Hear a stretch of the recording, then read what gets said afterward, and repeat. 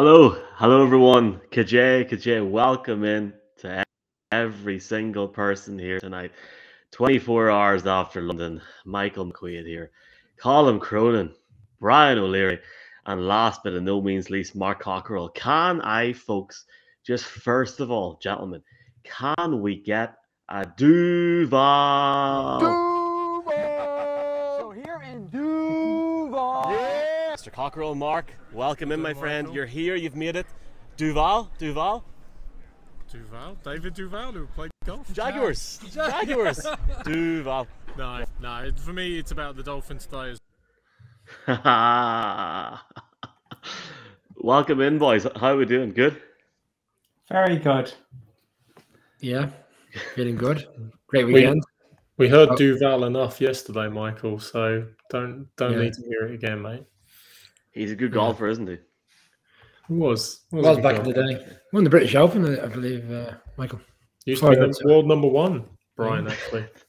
Yeah, we can get into that. I think he won by 7 shots in, what year was it? 2000 and, I remember watching him win after a Dublin Leinster final in Fairview. Another Leinster final which Dublin won. Wouldn't be hard. Okay. So we went from Churchill to Dublin in a Leinster final in 24 hours. First off, thanks to everybody that watched the show yesterday from Tottenham Hotspur Stadium. Also, Richard Graves, CB Schechter, thanks so much for coming on. If you check out our pinned tweet, you have the chance of winning a gaming chair, NFL Game Pass, and something else, which I've literally forgot about, thanks to Trust Gaming. Check out the pinned tweet for more details. We'll talk about that more in a minute. Obviously, the Irish NFL show presented by headset, Trust Michael. Gaming. Headset as well. I'll need one after tonight. Sponsored by Trust Gaming and also Matchbook Betting Exchange. Monday Night Football coming up. Lads, welcome in. Obviously, a great day yesterday. Everyone got home safe and sound in one piece anyway. Colin, I'll start with you, man. A memorable fortnight in London town. Yeah, great couple of weeks, and I think the atmosphere in the stadium, in particular yesterday, was really good. It kind of became a real American football stadium, particularly in those third and fourth quarters when it tightened up, and both teams obviously with opportunities to win. And we had the live show on Saturday night as well. Great Cork contingent and people from all over the island and our two Scottish friends as well. So yeah, really great fortnight, and this weekend in particular, that live show is a highlight. Yeah, Brian, great to have Phoebe and Richard on.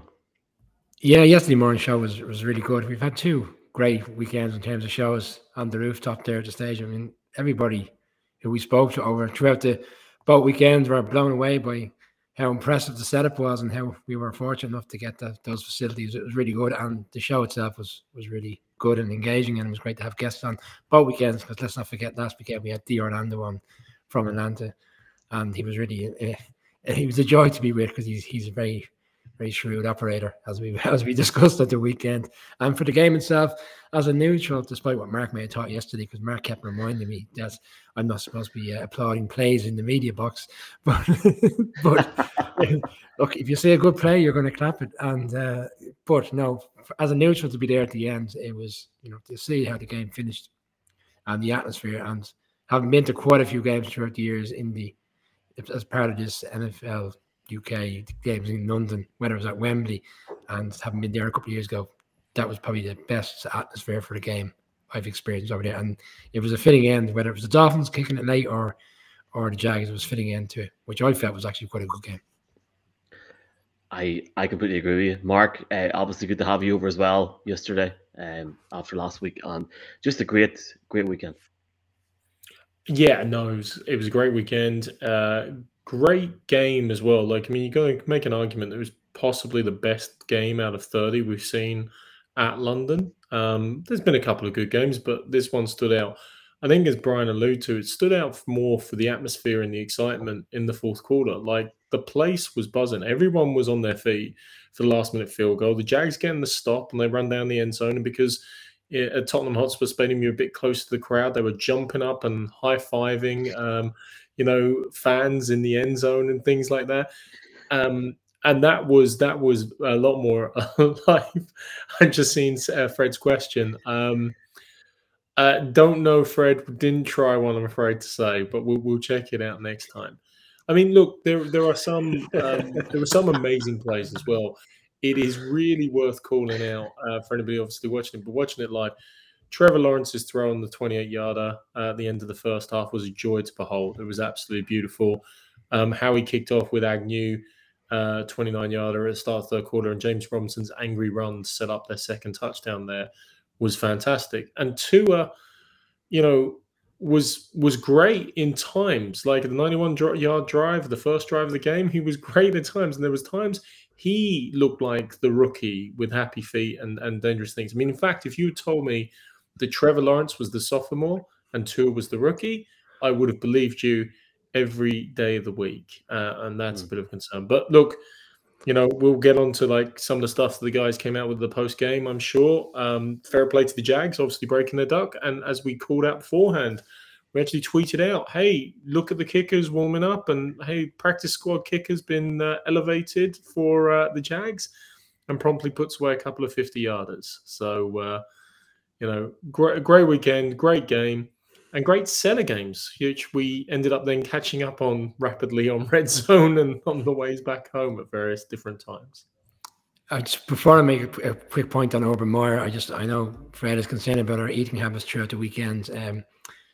Without blowing smoke we were fortunate to be well looked after yesterday in Tottenham because obviously we were in the media area, so we weren't eating any. What did he call it? Cheese sandwiches or anything? Going to put that in Michael? What was the note? I think it was like a chili hot dog. Chili hot dog. We were fortunate to have, I think, a nice ham and a bit of mash and a halftime treat as well. So no, Gammon. Yeah. What I've learned about going away with Mark Cochran is I'll never go home hungry. Yeah, that's what I certainly learned this weekend. Did you boys get the train? You got the train, okay? Yeah. Oh, we did, yeah. Urban Meyer, just a quick one. I don't know if this is a trend in the NFL. I've seen it a lot of times. When a team wins their first game of the year, the coach comes in with the match ball and he declares the match ball to whoever he believes is the man the match or whatever you want to call it. And, it would have went to Trevor Lawrence. But by the time he came in after the press conference, the players had already decided who was getting the match ball and Trevor Lawrence had already been given the ball. And then he was left doing what's come out today as a very cringeworthy speech to the team afterwards, and by all accounts, the coverage is there. Go and look at it. Half the players were sitting there on their phones, not even listening to him. They might have got a win. But all is in rosy just yet. We've got a few videos to show just from our time yesterday. They took too long to edit, so I'm going to play them, boys. I'm sorry, but we got a few questions, and I have to say before we put them on, I walked down the tunnel. I was like one of the first people in the room after, sort of sprinted down after the field goal, and the atmosphere from the Jags boys was nuts. There was guys literally shouting Duval. So, hopefully by now we all know what that is. They might have thought you were coming into them, Michael. I tried. I couldn't get in. But yeah. It's a Belgian beer as well, Michael, Duval. It's nice up, yeah. Right. Here is the winning field goal from where we were sitting. I'm sure you boys have seen this, but this is from where we were sitting in case you want to see our reaction yesterday. Very, very brief. Here we go.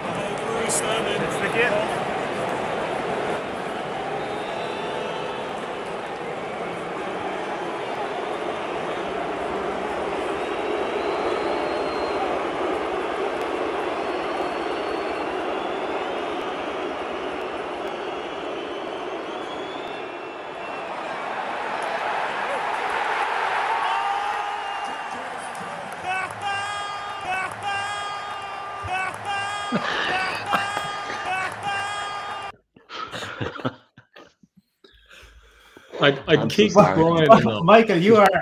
Yeah, was your finger stuck on the button there? It was a wee bit. Now, look, if it helps, I'm going to make an idiot out of myself now because I asked Urban Meyer a question, and God help him, the man genuinely had no idea who I was or what I was saying. Coach, you've enjoyed some fantastic crowds in college football. What were the fans like in the UK and Europe and Tottenham Hotspur today? I'm sorry. How did you enjoy the fans today? Fans? Yeah, the atmosphere. Yeah, they were I couldn't exactly understand who they're cheering for at times. I saw all the, like I see here, all the different uniforms. But this is I'll never forget this for the rest of my life. This is thank you to the people, the fans, the setting, and our hosts at the Grove.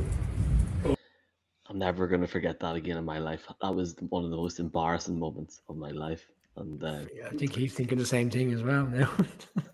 No, Yeah, he doesn't sorry? have anything else to be embarrassed about, Brian.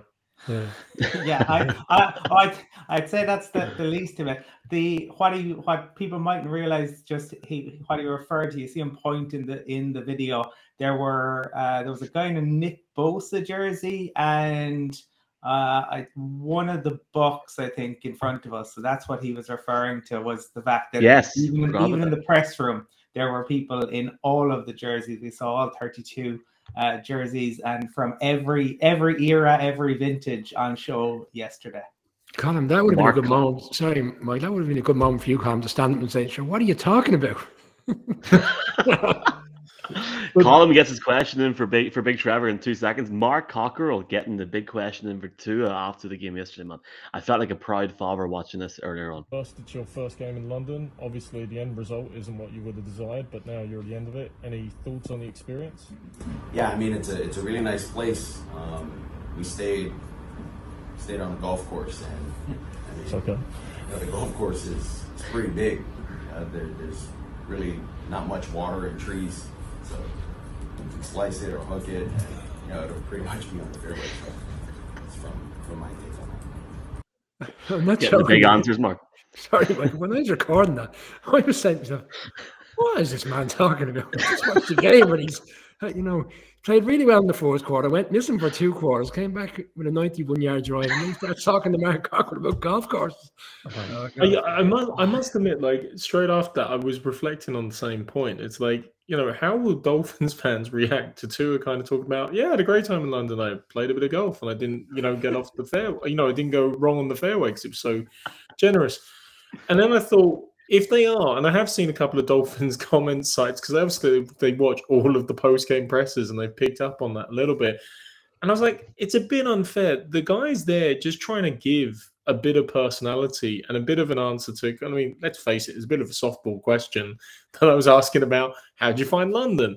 And we give out about these athletes when they don't show any personality, but if they do show a bit of a viewpoint and an approach, then we can't give him crap that way either. So, I don't know. It's 6 of one, half dozen the other. He was actually, I mean, all the other answers, I mean, as you can imagine, he was pretty downcast and pretty depressed about the whole thing. And did talk quite eloquently about, didn't want to dwell on the positives, didn't want to dwell on the good plays he'd made, because ultimately they didn't win. And Jalen Waddle, who brought in a brace of touchdowns for Brian, was similarly of that mindset. Yeah, I was going to go up to him and show him your receipt. I don't think he would have cared. What about Derek Duval? Only feels on horses, Mark. The funniest thing from that whole Duval thing is yesterday, if you actually zoom in on the video, Mark's going Duval, and in the background, all there is Duval. That's the funniest thing in all of it. Right. Cast your mind back to April when we done this like sort of half-edited show. Trevor Lawrence goes first.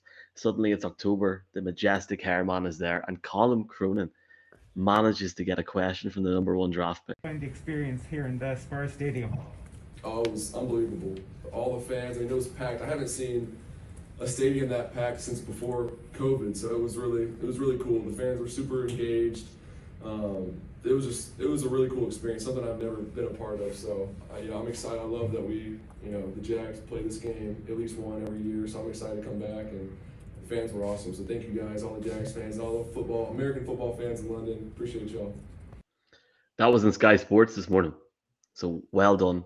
Well done. Bravo. Well done to Trevor Lawrence, who, look, unsurprisingly, the #1 overall pick, looks the real deal. He looks like a really serious QB. If they give him a tight end next year, he'll be utterly fantastic. By week 17 of this year, he's going to look amazing. But I think for fans over here, the interesting thing is hearing him say he's excited about coming back every year. I think that's a pretty good sign for us that he'll be on this side of the Atlantic, because he's undoubtedly going to be vying with Justin Herbert, Lamar Jackson, and Patrick Mahomes over the next decade or so. Mark, and I have a point to make. I just want to make a quick one. Do you know when we were divvying up the teams yesterday in terms of who's going to what press conference afterwards? To be honest, the only reason I was happy to go to the Dolphins was it was literally only a minute walk from the where we were sitting. So I didn't. When you were saying, "I will go over to the Jags," it's over the other side of the stage. And I went, "Yeah, off you go." And in fact, if I had been doing the Jags, I actually brought me notes from when we did the live show of the draft. I was going to put them up for Trevor and say, "I knew back then you were going to be the number one pick." Sure, look at the scouting report I had for you. Brian, we're never going to be allowed to talk to the Jags because Michael wouldn't let me go near Urban Meyer for fear of what might occur. But in all seriousness, actually, two very quick things. Number one, Trevor Lawrence, again, pre-game, he did his warm-ups, and as he's going back into the tunnel, he stood for a good 5-8 minutes signing anything and everything the fans were hanging over the radar, the railings for him to sign. I mean, that is the franchise quarterback. That is the face of the franchise. Doing the bit, small as it is, effectively to connect with the fans. And he was doing that all week long. He also, as he alluded to, had the Tennessee cool, the laid-back attitude in the pocket. Nothing really seemed to faze him too much, and obviously a couple of nice escapes. But on a serious note, Michael, because I know people are raising this point a little bit now. Urban Meyer was 0-5 going into the game. We were talking about his, tenure effectively. The Dolphins beat reporters and the approach they were taking to Brian Flores, who of course now is presiding over the 1-5 Miami Dolphins, was pretty, I don't want to say vicious, but strong, shall we say. And Flores manned up and was like, "Hey, this is on me. I've got to coach the team better. I've got to do better." But his position may be regarded as more tenuous at this moment in time in the season. He walked past us in the airport last night. He looked a very lost soul. Imagine you're hours, like thousands of miles from home. You're in Stansted Airport. You look to your left, and Brian O'Leary and Mark Cocker are going, "How are you getting on there, Brian? You all right?" Well, the only person who looked more harassed than Brian Flores was Dan Marino, in fairness. Yeah. So that was the only. Was he there last night? Yeah. Yeah, he was there going through the airport last night, and he didn't want to look or talk to anybody. Kept the head down. So avoid any contact whatsoever. He had no interest in speaking to or getting any photographs from anybody. He was down the ramp as quick as you could get them. It's the only international flight from Stansted. There are no international flights from Stansted, so the Dolphins are special. Before we move on, we're going to look at just the rest of the games from yesterday, or as much as we can in the next 40 minutes. Mark, can we get a Duval before we move on? No, Michael. Okay. No. Right. Okay. Well, Mark will want to give us a Duval in 2 seconds because the Dallas Cowboys beat the New England Patriots 35-29 last night. Colin, mate, a fantastic result for the Cowboys. Cowboys move 5-1. And we spoke to Richard Greaves yesterday. They're looking good. Yeah, we've said it before, good teams find a way to win, and that's what the Cowboys had to do. I think what that game helps to highlight is the way in which the game is constantly evolving.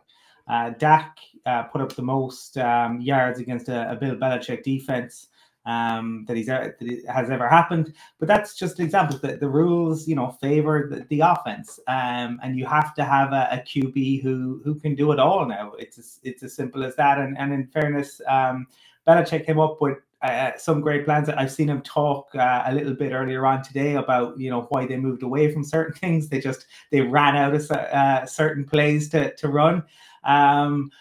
But I think what also stood out was I thought Mac Jones responded really well. I think he's faced a lot of criticism, but throwing that pick, being able to shake it off straight away.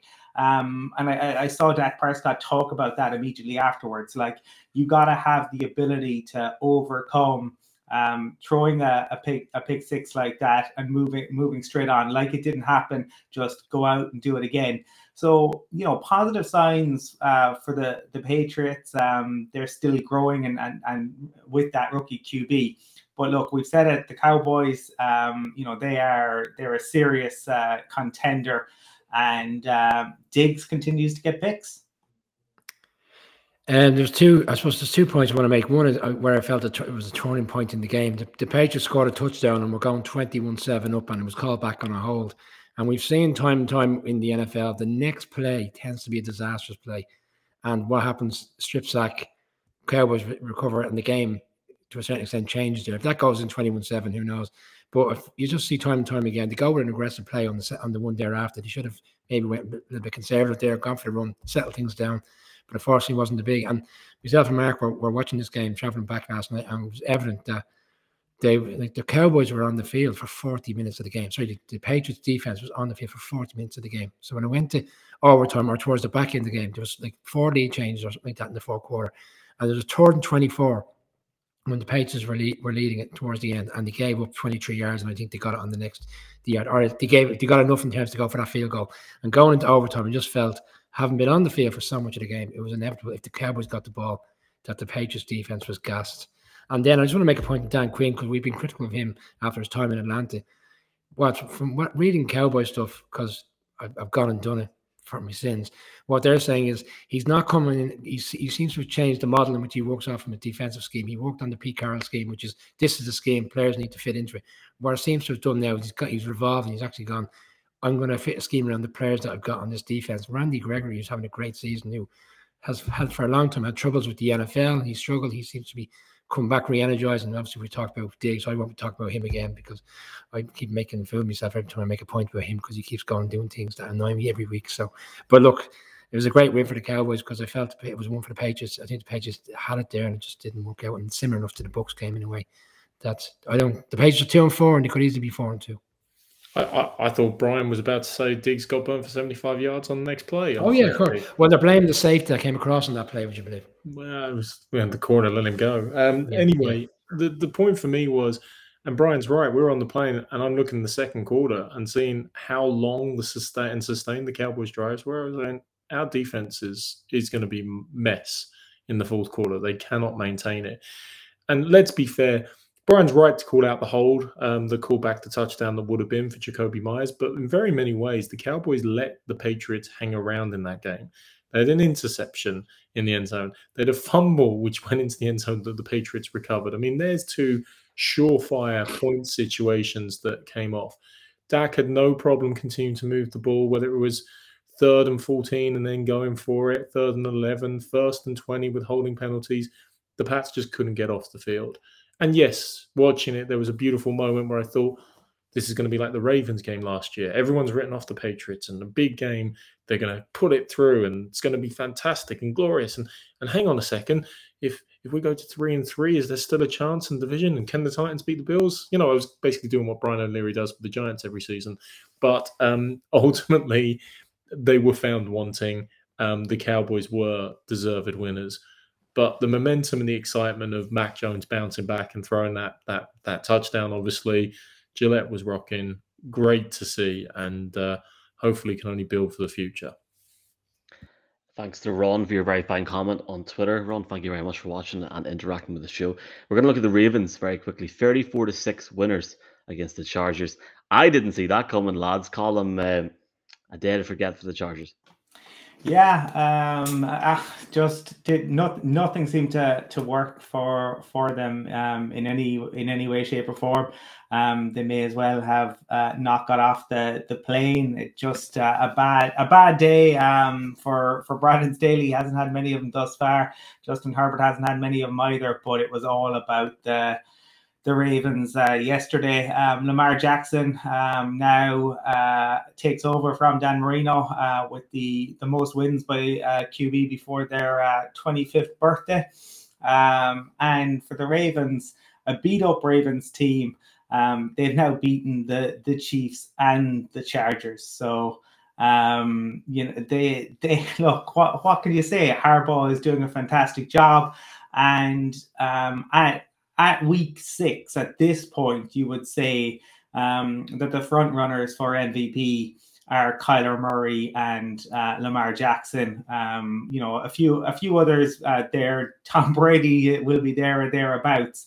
But it's the fact that I suppose Murray and Jackson can do it all.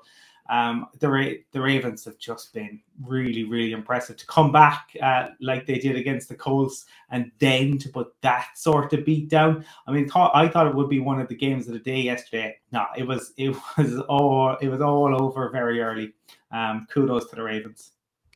It was all over very early because Martindale, the defensive coordinator, put a great scheme together, and Herbert didn't really have a day. And in fact, Herbert, he was like 22 for 33 with 1 touchdown, and that's average for a quarterback. But the way he's been playing so far this season, and our run game, which was quite explosive over the past few weeks, Eckler never got going. In fact, Herbert was the highest rusher for 12 yards and on 2 runs throughout the game. So it just shows how much they shut them down. 3 rushing touchdowns from the Ravens. I mean, right now, you could argue that they could be the best team in the AFC. I know they're beating what most people, maybe yourselves, felt were the best team yesterday in the Chargers, but they were so dominant. It was just, it's a big win for them. I mean, look, we've praised the Chargers and we've called out some great wins and great performances they've done. This was like the Chargers of old, complete duck egg, goose egg, whatever you want to say. They did not show up. Brian's right to give credit to the Ravens for the defensive scheme and performance. Their secondary, for me, was still a question. I mean, of course, with the injuries they've suffered, that's to be expected somewhat. But they showed up. They really established themselves. And, again, that could be important for seeding later in the season again, of course. And Mike Williams, who, like we discussed on the show yesterday, has come out. I suppose he's the number one. Before yesterday's game, he was the number 1 wide receiver in the league. And it's all about Keenan Allen. But yesterday, he was shut down for 2 for 27. And one of them was a 26-yarder. So he actually only got 1 yard thereafter. Like, they shut him down, shut Keenan Allen down. And just nothing went right for the Chargers. But look, the Chargers will be fine. They'll rebound off this. I think they'll rebound as well. I was completely wrong. I thought that it would be a shootout, or I thought the Chargers would win. I got into my hotel and seen the score and was like, oh my God, like completely the opposite of what was going to happen. Goose egg, Mark? I'm not sure. I haven't. Goose egg is another terminology for 0. I shouldn't have said duck egg. Goose egg would have been more appropriate. They did get 6 points, but it might as well have been compared to how their offense has normally performed. As opposed to your Scotch egg. Shout out to Munsey watching the show. Shout out to Irish Titans, who hopefully none of us are going to let down later on in the show when we make our picks ahead of Monday Night Football. We'll do that in a wee while. One thing that I got wrong yesterday, I said the Packers might go like -14. They didn't. 24-14 winners. But the biggest storyline of that game, Colin, seems to be Aaron Rodgers taunting the crowd and finding a way now to not get a penalty or not get a flag. And genius from a man that continually just finds ways to really bang on social media. Well, yeah, look, Michael, he is. I mean, the guy is a superstar, and the Packers, he had, look, the way this summer played out, didn't look good for anybody. But the reality is, and we talked about in the live show, other QBs have so much input into the decisions. And Aaron Rodgers, I think, just got fed up with, I suppose, Brady getting that year 1 and hearing about others. The IOU stuff has already led to, various memes on Wikipedia and whatnot. But Aaron Rodgers is 6-0 against rookie QBs in the NFC North. He loves playing at Soldier Field. Is that 10 of the last 11 he's won there now? I imagine he wishes he could probably play NFC North opponents almost every week. But the Packers are going to the playoffs. How deep they can go will be interesting. But they've got a 2-headed monster at running back, not quite in the Cleveland level or the Cowboys level. But they have weapons to come at you. Kind of secondary, obviously, concern. The other thing about this, definitely need to keep the Free the Chicago One campaign going, because Allen Robinson just and look, that's rookie QBs, but like at times yesterday, just running down the field, waving, almost doing jumping jacks. He was so open, but Fields just not able to find him. See, the talk today is all about Rogers' outspoken comments after he runs in the touchdown. I think a part of that was he was slightly frustrated with how his game went yesterday because he only threw for 159 yards.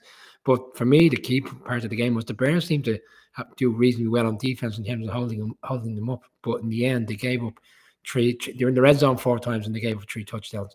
And yeah, you're right, he does own them to a certain extent. 10 of the last 11. Whether you should have said it or not, look, you're in the middle of a game and you just scored a touchdown. Emotions are running high. I thought it was funny.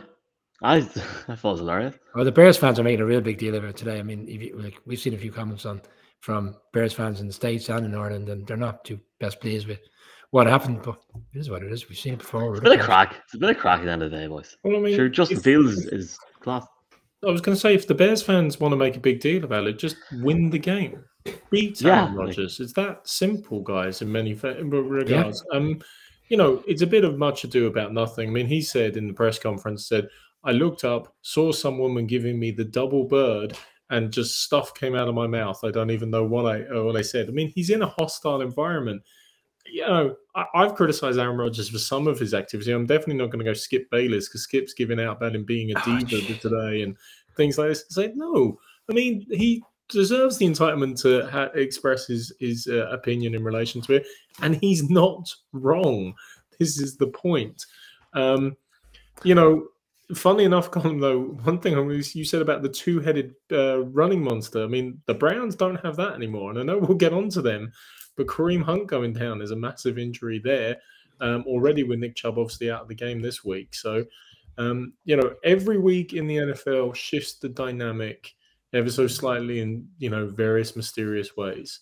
The Bears had their shot to get level with the Packers. They didn't really do enough. Their defense did. Their offense certainly didn't yet again. So Packers deservedly go on. They'll be up there in terms of seeding. They'll be looking over the shoulder. And who's to think? Remember week 1. Is it an overreaction about that Saints performance, which was pathetic? We went, yeah, it probably is. They're going to be fine. Sure enough, 5 wins later, they're, back into normal operating procedure. So Mark's been a little bit more user friendly towards Rodgers tonight because we'll let you lads in on a little secret. Me and Mark had a bit of a dabble on a couple of handicaps on the way home, and the Packers was the last one we were waiting on at -6. So obviously, when they're only winning by a couple of points, there's a bit of effing and blinding going on. So when he ran that touchdown in, Mark had a big smile on his face. Just on the shutting people up, and if the Bears are really upset about it, do what the Packers did. 2003, Matt Castle, we want the ball because we're going to score. The Packers shut him up and shut the Seahawks up. That's how you go about it. And they've got 10 more weeks to do that. They can go 10-0 and win the division. The Bears go to the Bucs on Sunday. Well, no. To be fair, now if they're fired up after that, they can go and beat Tom Brady when they've got a decent defense in Justin Fields. They beat him last year, so who knows? Yeah, you never know. You can retweet the episode tonight for a chance. I did not realize that you can see my head in that there, by the way, lads. You can retweet for a chance to win a gaming chair, NFL Game Pass, and gaming headset from gamerstore.ie and Trust Gaming. That closes on October the 30th. We're going to look ahead now or look back on the Cardinals beating the Browns 37-14. For me, boys, obviously the Cardinals going 6-0. But seeing what I seen before I fell asleep, and then obviously watching the highlights this morning, that defense is class. Baker Mayfield could only really do so much, and Colin, a lot of Browns fans disappointed after last night. I think they really thought they had a chance coming back into it a little bit, but then Arizona pull away, and they just look really good. Yeah, I mean the Browns had a lot of injuries, but the Cards obviously with Vance Joseph as your head coach, with Murray without his play caller, without his starting center, they still were great. I thought JJ Watt had a fantastic game, and his comments afterwards were quite telling as well. No excuses. It doesn't matter who's out. You just go and win. The Cards have started 6-0, which apparently is first time for them since '74.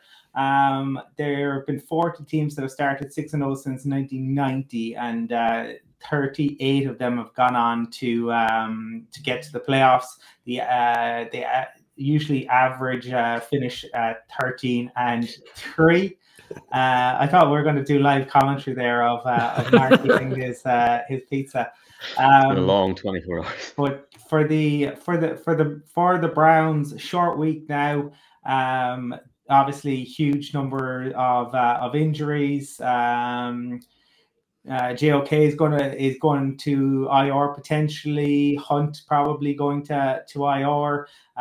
The only good news for them is they're going to be playing Vic Fangio's Denver Broncos on Thursday. Hunt's gone for 3 weeks. They've got a quarterback that has a dislocated shoulder, but is going to play through it. When that contract comes up, it's on the way. This Browns thing is going to end in a disaster because Mayfield is just not the answer. I'm sure the Browns fans are going to shoot me down now tonight. Oh, come on. Wise up. Are you serious? Are you serious? You said you watched it.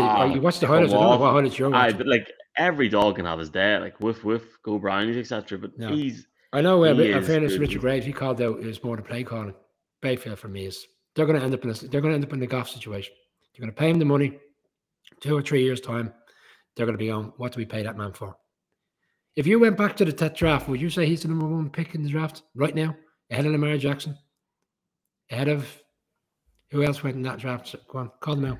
Lamar Jackson. Look, I'm not going to start calling names. I think his ceiling's class, his potential is unreal.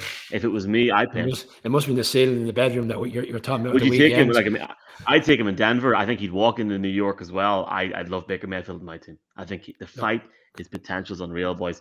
And he's got what 10, 12 years left in this league. He'll get a big contract. The Browns will go close, if not win it over. He will consume so much of the cap. The Browns won't be able to do anything in 3 or 4 years' time. They're like Mahomes. Look at the players. How did the Chiefs do it every year? They still pay him. You're questioning Mahomes now, are you? I'm not questioning that. I'm just talking like it's the same financial situation. But the Chiefs have found ways to reconstruct contracts. I'm just saying. And anyway, I think probably it's a situation where there are questions. The Browns obviously wanted to hang on to see. The fact that they didn't do the contract in the way that the Bills looked to pony up immediately, I think, to me, tells me they're concerned. But I think given the history of the Browns, they probably will. I don't think he'll end up in the Goff situation because we'll probably get to the Lions and Goff he's an albatross around the team's neck. I don't think Baker is that, but I definitely have. If you look around the AFC and you look around, what players and what teams are going to have to do over the next decade, right? In order to make the playoffs and make their way through the AFC Championship, it would be a concern, definitely for the Browns that they don't have, that he's not at the same level as a Mahomes, a Herbert, a Lamar Jackson, a Josh Allen. But guys, this isn't about the Browns. I mean, Mayfield was drafted ahead of Sam Darnold and Josh Rosen, who are the other QBs drafted in the top 10 in 2018. I think they made the right decision in that regard. Just let's be fair. And we're talking about an albatross around the neck, and the Eagles aren't doing very well. But one set of birdies that are doing very well, of course, is the Arizona Cardinals, and they deserve much more of the focus of the Browns. If you're a Browns fan, the Hail Mary at the end of the first half is the only highlight, really, from that entire game. Other than that, it's about a more conjoined defensive effort from the Cardinals than we'd seen in some recent weeks, and Kyler Murray doing Kyler Murray things. 4 touchdowns. He's still, for me, I know you mentioned Lamar, Colin, but I've got Kyler way out in front still in terms of the MVP race. He only ran for we're so used to seeing him running for 40, 50 yards, and he only ran for 6 yards yesterday because they didn't need to make him run, and obviously he had a shoulder injury, so they're playing conservative. So I mean, he did more than enough, and I'll tell you who also did more than enough. Wasn't it when we had Aqib Talib? I was trying to remember this. Didn't he say that his the biggest receiver, and we asked him about the one he hated going against, and he called out Hopkins, DeAndre Hopkins, wasn't it? Because he said DeAndre Hopkins had it all. He had the speed, he had the agility, he had the downfield threat, he was a big guy. He basically had all the skill set. If you ever wanted a depiction of all the skill set in one play, look at what he did on 3rd down for his touchdown yesterday. A thing of beauty.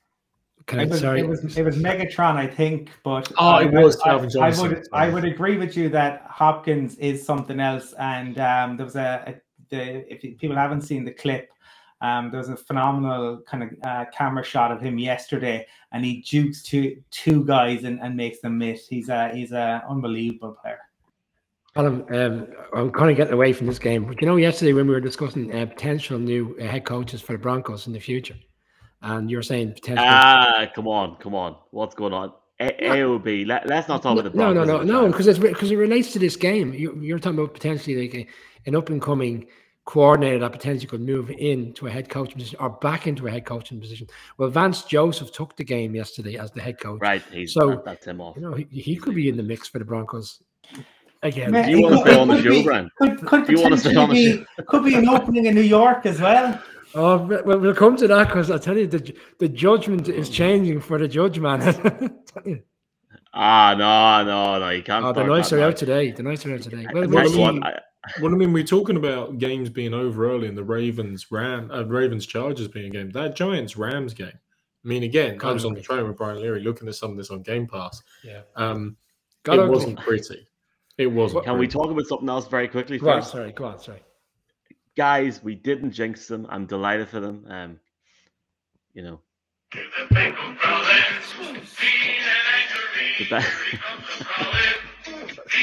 It's been a long weekend. Seriously. Bengals win 34-11. Right, 34-11 Bengals. Big shout out to Tippity Tip. And also the Bengals UK lads had a massive meetup in London last night. They had a good game column to watch. Have we anything to say about the Bengals? Obviously playing the Lions, but a good win for them. Yeah, great win.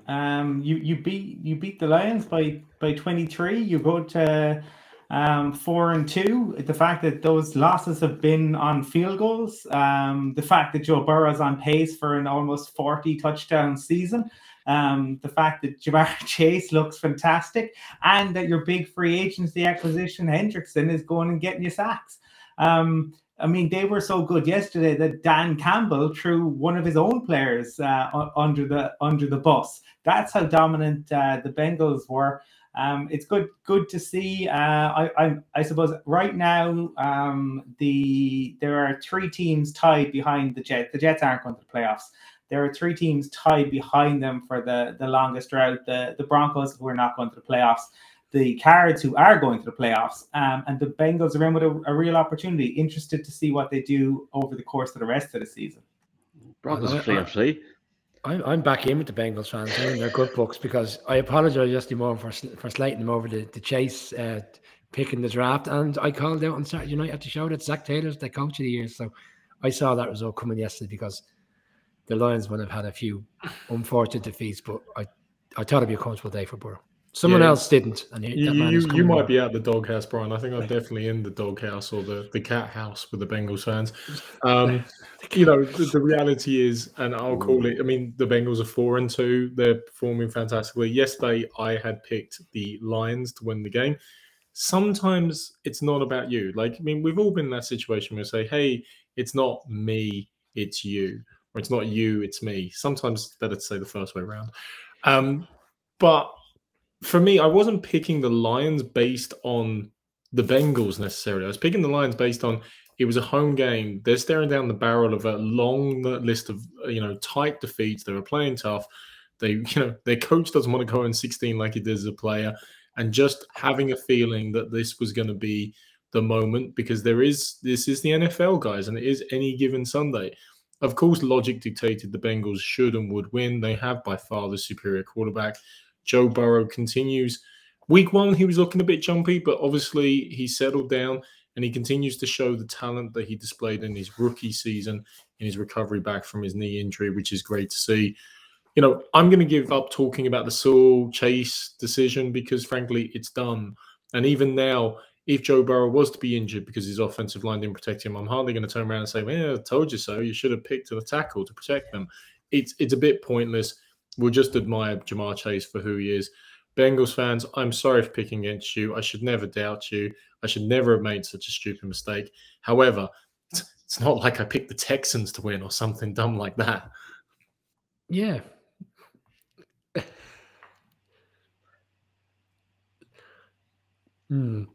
I'm just gonna pretend my Wi-Fi wasn't working, but it didn't work. Okay. Yeah, the Texans didn't win, and I was showing up for a complete idiot yesterday. Really bad. I wouldn't go that far. Really though, bad. Mike. No, it was bad. No, it was bad. But remember, we're going to be talking about the Giants next, and I've been Yeah. editing videos for the last 3 minutes, so God knows what I'm going to put on. So Slice and let's dice get through as this quick as very you can. quickly. Slicing and dicing, as they say. The Colts, look, the Colts, I said on the show yesterday that the Colts lost a terrible game last Monday night, but it was their best performance of the season. And they put a beat down on the Texans yesterday. And look, they're going into San Francisco this weekend, and now it looks like Jimmy G is going to be back, and Colin will be delighted with that. But makes that game, in my opinion, all more difficult for them. But they do have a stretch of games that could potentially put them back in a wildcard race. And like the Colts are still a good team, just been very unfortunate and giving up that lead last Monday against, albeit a good Ravens side. It was good to see them reacting the way, because they could have went out yesterday and won by a touchdown or a field goal against a poor Texans team, but they didn't. They went out and proved that they're by far a much better team, and a team that should be challenging at least for a wild card. Yeah, Yes. and their kind of I suppose improvement has also coincided with using Jonathan Taylor. Who'd have thunk that might have worked? Averaged over 10 yards a carry yesterday. Phenomenal. Makes life so much easier for Carson Wentz. Look, Frank Reich, we know, is a very, very good head coach.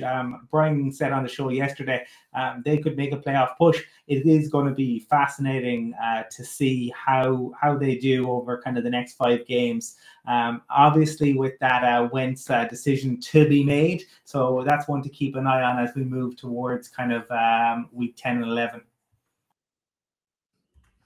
Any Yeah, other I'm just going to comments, say Matthew? preach, Colin, preach. Jonathan Taylor, 14 carries, 145 yards with 2 TDs. I mean, as he's just said, over 10 yards a carry. Shock. What an amazing way to call a game and win a game. Colts won it, walking away, well-deserved. Keep plowing on. Maybe you still got a chance in that division, because the Titans aren't blowing people away just yet. AOB. Let's start with the Giants. Last night, I found a video, which I'm amazed nobody sent me during the week, of Joe Judge, who said that Daniel Jones wasn't Are you seeing this, Brian? Wasn't practicing. Yeah, it was all a nonsense. I know you're going to say he didn't. Right now, he can just observe. He's in meetings, he can participate in meetings, he can be out at practice, watch, stay behind, things of that nature. That's all he can do. He's got his pads. Hey, Joe.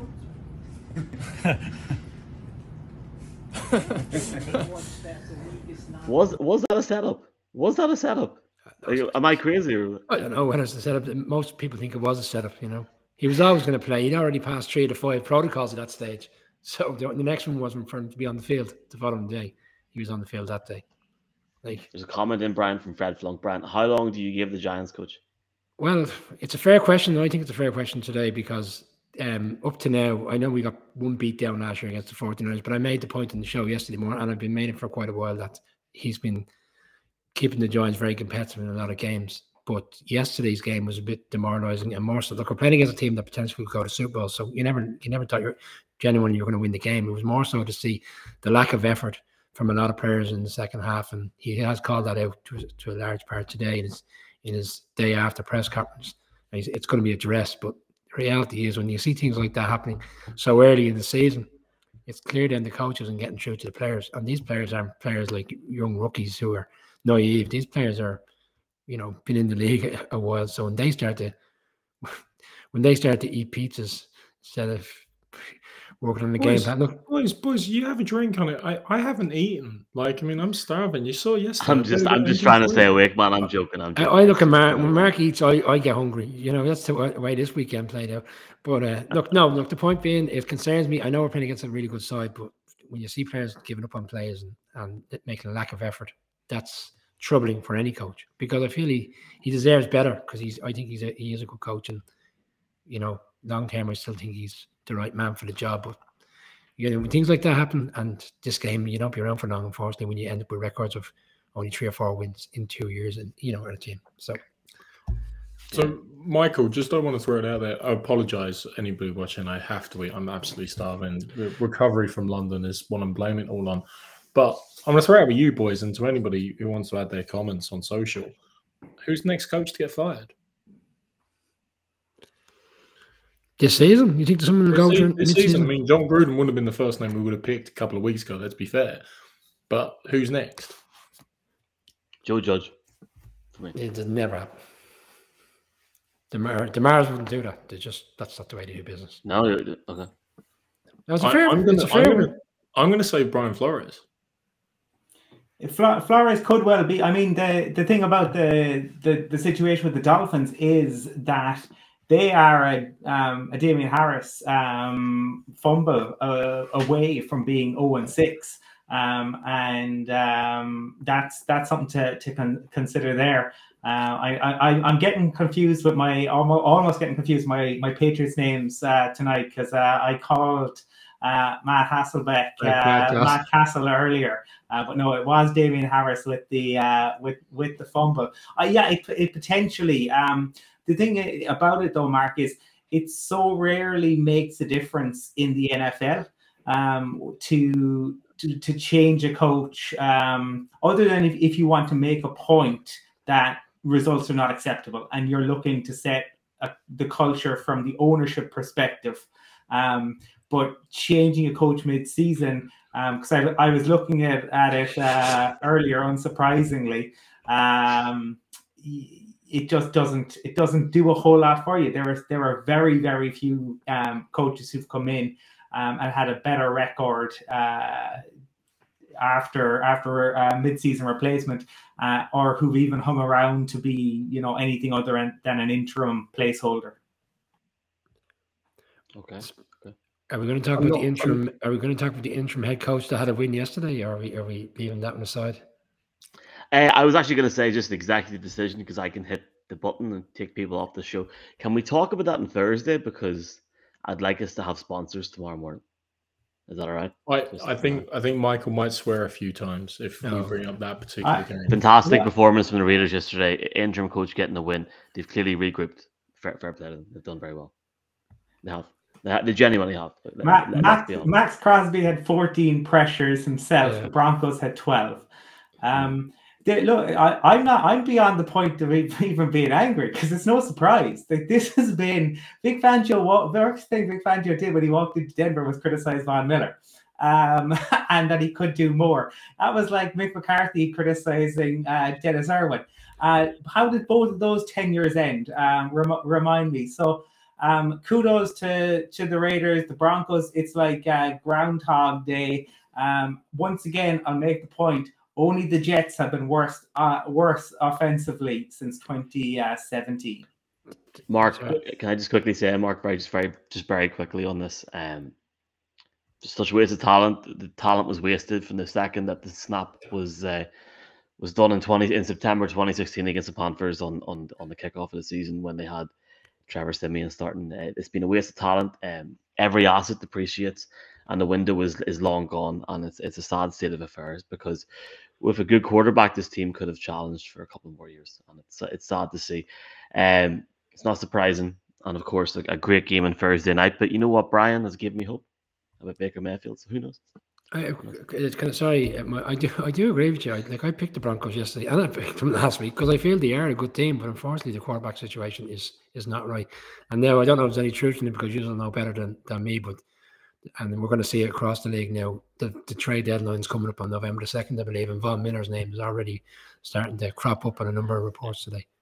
It's been happening for the last 2 years. Like the last 2 years, there's been talk of guys going. It's like, oh no, we'll not do that there. And you're talking about people getting fired. They'll not fire Big Fangio. The Broncos won't do that there. So yeah, well, that's because they're a similar type. Alexander Johnson's out for the season as well. So yeah, but Michael, on the firing, the reason I also bring up Flores' name is Stephen Ross, and I like Brian Flores. I think he's a great coach. Actually, I mean, did great things in the Patriots, and I think he deserves to be a head coach in this league. To be very frank.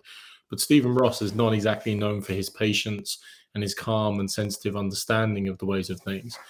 In contrast, in the Denver situation, Vic Fangio doesn't really have a proper ownership group still enabled, so it's less easy to take decisions against him in that regard. Anyway, I know we're doing a bit of AOB, so just to cover off other games a little bit, the Chiefs-Washington game deserves acknowledgement, if only for the fact it was the biggest Jekyll and Hyde performance I think I've seen all season. First half, Patrick Mahomes and the Kansas City Chiefs didn't know what had hit them. The worst interception possibly I've ever seen in my life, let alone in the NFL season this far. And in the second half, it was like, okay, now we got to get serious. 21-zip, and blew the Washington football team out of the water in the end. That team still isn't right. They've got a lot of flaws and a lot of problems. Patrick Mahomes already thrown for 8 interceptions, which is more than in his last 2 seasons, and we're only through 6 games. But they've so much talent. A little bit like the Denver situation you're saying about the talent around them, that it just still feels like they'll get right. And let's face it, they are still only 1 game out of the division lead as well, having equaled off at 3-3 with the Chargers loss. I would say, like, I mean, obviously, like, the Chiefs have got a lot more talent than that. Like, the Broncos had a lot of talent. They had a lot more. They had very good talent. They have great talent or good talent, and now they're sort of, it's over. But I think the Chiefs are laughing. You know, that's one team done already. The concern for the league and the division in particular, at 3-3 and only being 1 game behind the Raiders and the Chargers, if the Chiefs do address the situation and can get it right, you know, they're the kind of team that can go on a massive run. We know they can do it. So be interesting to see how they go. They've got the Titans. I know we're going to discuss the Titans-Bills game, but they're actually in Tennessee next weekend, which is still be a difficult game, you know. Yeah, and they have teams like the Packers to come, the Cardinals to come, the Raiders twice. They've got to play the Bengals. Bengals fans, please forgive me. You know, so there are plenty of games on their calendar and their schedule this year that they can still lose. And 11-6 or 10-7 is within the realms very much of possibility. Might still be not good enough for a wild card, obviously, but it depends on how right they get it, or if they're going to continue this spluttering form. Let's look ahead to Monday Night Football. Just want to say one thing. Somebody mentioned Vic Fangio there and the ownership situation. Nah, not having it, lads. Like, it's not good enough. Regardless, 5 years. Like, I'm lucky that I still have the same amount of hair on my head in the last 5 years, but I've got more wrinkles and I'm not putting up anymore. And people aren't going to accept it anymore. So people will turn off and will watch something else because it's embarrassing. And you're going there next month, Colin, so I'm sure you'll relay those thoughts. Michael, just before we move on to the Monday Night Football, only game we didn't touch on, I think, Vikings-Panthers, 34-28. Talk about what won there in relation to things as well. But just wanted to throw it out to the guys as well to maybe comment on that one briefly. Well, if I'm the Panthers, your big concern is Run CMC. I saw a stat today, in his first 49 NFL games, he played 49 games. In his next 24, he played 6. That's a huge concern. They've got to get him fit and keep him fit. The Vikings are such a strange team. They've had so many games this season where they've lost, and they could have easily won. And yesterday was the kind of game, having missed the field goal at the end and gone into overtime, you thought, maybe this was going to go against them, but fortunately they got the win. They look like they're moving in the right direction. To be honest, they're the only team that can probably challenge, with all due respect, the Packers in the division. But Packers have a 2-game lead. It's hard to see how anybody's going to pull that. I'm picking the Vikings, Brian. I said it in your gaff. I'm gonna keep. Well, it's going to be a hard push. I know they haven't played each other yet, but I'm not sure when they're playing each other. But Michael, it was the only thing I have on this game was again another game where if you looked at the stat sheet afterwards, you would have questioned, and how was it so close? I mean, Cousins threw for 373 yards and 3 TDs with no picks. They say about let Russ cook, let Dalvin cook. 29 rushes for 140. Oh, something going on. What was that? What was that? There was a bit of classical music in the background just to keep you entertained. But anyway, sorry. So Dalvin Cook's performing, and you look at Sam Darnold's stat line. Colin's rightly worried about Run CMC in terms of getting on the field. You have to worry about Sam Darnold being on the field. 17 passes completed on 41 attempts, an average of 5 yards with only 200 yards of received. Like, that ain't gonna get it done. And we can say about good Sam Darnold, bad Sam Darnold, young Sam Darnold, younger Sam Darnold. Unfortunately, we're still seeing the same quarterback with the same foibles and flaws that exist. Absolutely. And look, it's been great chatting about week 6 tonight. Really enjoyed it, boys, apart from talking about my own team. Great crack in London. It's now time to get down to the business part. I'm going to need to get Mark and Brian to move over just a touch. Leave that pizza for a second, Mark, and let's get into the business. Big picks tonight. We've got the pepperoni against the ham and pineapple, Mark. in the No. I thought that would be funnier than what it truly was. Who would put pineapple on a pizza, Michael? That's an abomination. Okay, fair enough. We got one comment before we do that. If Gamer Guides, if the Seahawks continue to lose, do you think Ken Norton Jr. or Pete Carroll could be in trouble at the end of the season? I heard Pete wants to run it more with Penny being back from IR. I think this is Pete Carroll's last year in Seattle. I think the Seahawks are going to finish 4th. I know it's not going their way with Russell Wilson, but I thought that at the start of the year. I think the window's closed for Seattle. I think the window could be closing this season because of the nature of how long Wilson is due to be out. But in fairness to them having been 14-0 down last night in Pittsburgh, that's the kind of game for most teams that they would lose interest and Pittsburgh would have a comfortable night. But they came back. I mean, the game went to overtime, and I know Geno fumbles the ball and gives the game essentially to the Steelers. But there was a moment in that game where Jamal Adams had a really, I wouldn't say easy interception, but it's one he should be doing. For a guy who's come out, to get out of Jets and make sure he's one of the best players in the league, he's been hosed in Seattle since he's gone there, and he was that interception last night wins the game for him. So, look, they'll probably still be very competitive because I still think Carroll's the kind of coach that will get performances, but the quarterback thing is the drop off to Geno Smith is too much for them to really make a push for the playoffs. That was the same Jamal Adams who last week introduced himself on the TV broadcast as the best in the nation. Yeah. Highest and most expensive safety. When you say things like that, you know what's coming. Yeah, he's got to perform more than that.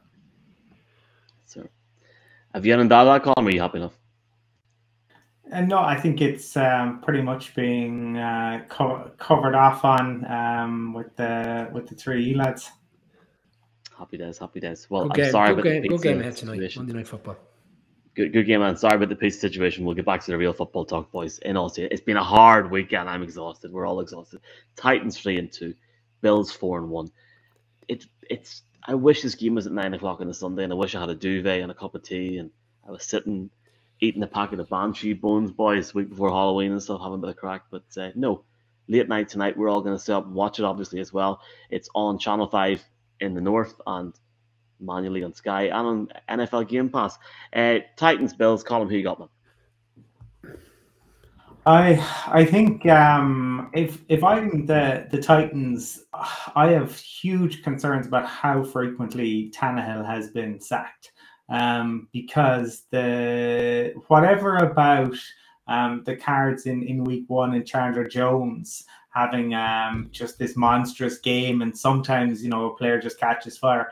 The Jets caused all sorts of problems, and so there's clearly a weakness there. If when it gets taken advantage of a number of occasions.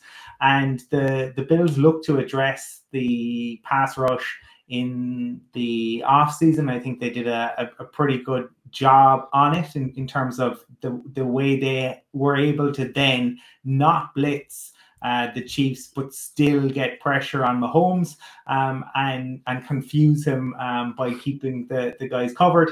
We know their offense, Josh Allen is cooking, and for me, I think that's going to continue. I just think they're going to have a little bit too much. I'm sure Vrabel is going to look to want a response, but I think the Titans are still probably a little beat up. They might get better as the season goes on, as Julio kind of settles in. But I think the Bills have looked very impressive. I expect them to keep cooking, and for me, they're going to win tonight.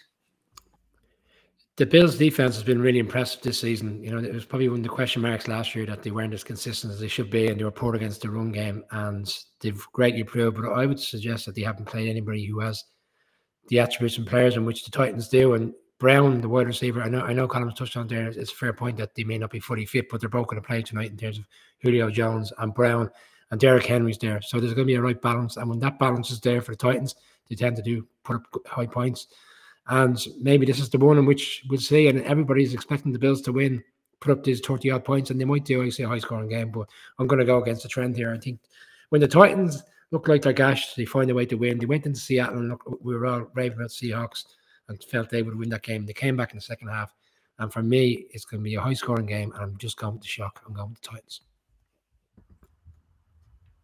Yeah, look, I mean, this is a, reminiscent of obviously a couple of playoff matchups in recent times, and, Titans and Ravens is usually more fun, but Titans have played the Bills also, and it's going to boil down, we know it already, we know it's going to boil down to Derrick Henry, and we know it's going to boil down to Josh Allen and the Bills receiving attack. The reality is there's a few things that people tend to overlook. I mean, what was it? Actually, sorry, I should have given you a stat on the Cowboys-Pats games. The Cowboys put up 567 yards last night in the Pats, which is more than in any other game against Bill Belichick in his entire career. And every time I look at this game, I can only see the Bills continuing to exploit a poor Titans secondary and continuing to exploit it and continuing to exploit it. I tried to look at this from the point of view of takeaways, and I went, well, maybe the Titans can, generate some takeaways. Actually, the league leader in takeaways is the Bills defense, and it isn't the Titans. Josh Allen has been rolling the last couple of weeks. They have no issue in playing, and they're getting more and more used to playing the bigger stage games. Of course, the Titans might get a monumental performance from Derrick Henry. They load everything up. Bills defense goes to sleep and forgets that Ryan Tannehill can also throw the ball and can also run with the ball, and they spring the shock. They've done it before. They could easily do it again. But for my money, I just can't see this Bills offense being slowed down, and therefore I'm going on the Bills tonight. Sorry, Michael, I know you're going to make your pick. Another point, these two played each other last year, and it was one of the games that got moved because of COVID. I recall they kicked off at midnight our time, which was a nice convenient time for most of us to watch a game late at night. And everybody expected the Bills, who were high flying at the time, to go in and put a beat down on the Titans. And Titans, in fact, ended up giving the Bills the beat down, which is, it just has that kind of familiarity. Everybody's expecting the Bills to win. And I saw the comment come in on our social page there from the Irish Titans. Thanks very much, guys. So I'm really building up a good network this weekend, apologising to Bengals fans and now the Titans, because the Titans have been bashing me for a couple of years as well. So it's good to see I'm welcome in Cork again. I might go out to Trabolgan again with the kids. They might cover me hotel costs. Happy days. Will Michael be on a 7-hour journey down to Cork at some point this season with the lads? Let's find out soon enough. Who knows what can happen? Few weeks rest first, boys. Few weeks rest first. Derrick Henry's not going to rush for any more than 40 yards tonight, boys. It's happening. Is there?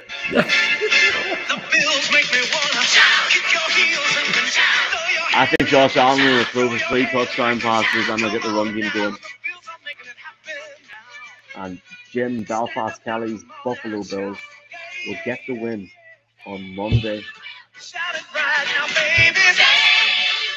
Where the bookie is setting the line for Derrick Henry at 97 yards. Sorry, Colin, I know we had a good chat about how we're bringing you into this world of understanding gambling lines. Essentially, what they're saying is 97 is the line. Is he going to run for over 97 or under 97?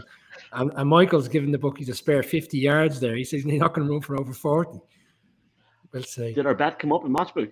It did. Right. Yes. Take the money on Matchbook right now and put it on the under tonight. Derrick Henry is not getting any more than that 90-odd yards. Can we just very quickly give a big shout out as well to Keith? Yeah, big. Keith. Yeah, Keith. There he is. There's a few fine-looking lads there, boys. Freshly faced. 6.5 hours before a live show. No, that's a lie. I'm joking. Pleasure to meet you. Smiling then, and then unfortunately he wasn't smiling yesterday afternoon. He even made that point on his message tonight. I thought you were going to put up the photograph of me getting the horse collar for 15 yards in the photograph. I've only got this one at the minute, but if you zoom in there, you are getting the horse collar. I'm sorry, Brian. I should have prepared more on the editing front. I will do better on Thursday night when. Sorry, guys, I've got one more point to make, and I actually, in fairness, a friend of mine just reminded me. Cam is fully vaccinated. Myself and Colin had a chat with a Bengals fan yesterday. Cam is now fully vaccinated, and he's talking to the Seahawks. So, potentially, Gino only playing for a couple of games, and they might give Cam a shot. Interesting. Sorry, he'd be an improvement on Geno Smith. It wouldn't be hard. You know. I think Gino deserves a shot. Although, another point, sorry, what was the story with those two guys at half time yesterday? I mean, remember they brought two guys in off the street to throw a few footballs in a hole that was 5 yards away, and they couldn't. Not one of them could manage to put it through. I mean, it's like the guys never even saw American football before. Anyway, I thought they've done well for themselves. I mean, it's not easy to stand in front of 60,000 people and do that there. Thank you for the reminder. There obviously a massive thanks to everybody just for this weekend in terms of anybody that stopped us on the street on Sunday and said hello to us. Never mind that there, but even the show on Saturday night, great crack, boys. The NFL for the hookup in terms of the game day experience, and just a fantastic weekend, boys. It made the late nights and the very, very early mornings worth it. Sunday Night Football was still happening when I woke up this morning. I'm pained to say. Yes, Colin, a great weekend. Steelers got the win there, which we haven't really talked about, and TJ came up big time. He got his contract, but he's continued to make big plays. Sometimes we obviously see guys get big deals, and all of a sudden they start making business decisions. Not TJ. And the Steelers, after looking so all at sea, suddenly have 2 wins under their belt. And some breaking news that I just saw is MRI has confirmed that Dak has a calf strain. But fortunately has that bye week to try to get ready. But obviously, given how well he's playing, I imagine they're going to want to wrap him in cotton wool. But I think their next game is away to the Vikings. So they're going to want to have him around for that. Yeah, I think that division is going to be sound up very. I said it last week. That division is going to be over by Thanksgiving. Final point for the weekend. Look, it's 2 weekends, I suppose, in a sense. We saw 2 really good games and haven't had no games last year. It was great to have them back, and despite the records of the teams, we were entertained to 2 really good games, and whets the appetite for next year. But for now, we just have to go back to our Red Zone and our Game Pass and our Sky Sports coverage. Yeah, I mean, you mentioned about Dak. Dallas already has a 3-game lead in that division. Obviously, the Bills can match that tonight. If they do handle their business against the Titans, they'll also have a 3-game lead in the AFC East. We have 2 AFC divisions that have everyone above 500 or above, which is an interesting sake of parity. And obviously, the rows about wildcards might get interesting in the AFC in particular. But for me, the big takeaway of the weekend is Mike Gesicki is huge.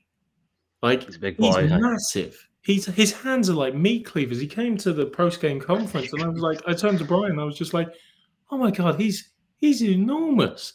We saw him at the airport again then. I was just like, he's unreal. It's almost unfair that he's that fast and that big in that many ways. And they had a great game in London. He's nearly as tall as Mark. No, he's taller, man. He's immense. One guy who is taller than Mark, DK Metcalf, him and Shannon Sharp going at it on Twitter all day today. So you didn't see that, a bit of fun. But in the end, DK put up his hands and said, you know what, Shannon, I do pray my resume matches up to yours. So all happy families in the NFL at the end of the day. I'm actually taller than DK Metcalf, Colin, but I'll leave that one go. He's wider than the 4 of us standing in a line. That one I'll give you, absolutely. When you say they're back in the happy world of NFL, or more so, someone from the PR team finally got on to him and told him to shut up. Well, or he actually looked up Shannon's stats and went, yeah. It's been a crazy few days. It's been a long day. We got through it, boys. I want to thank you all for being here tonight. I want to thank the over 1,200 people that watched us live.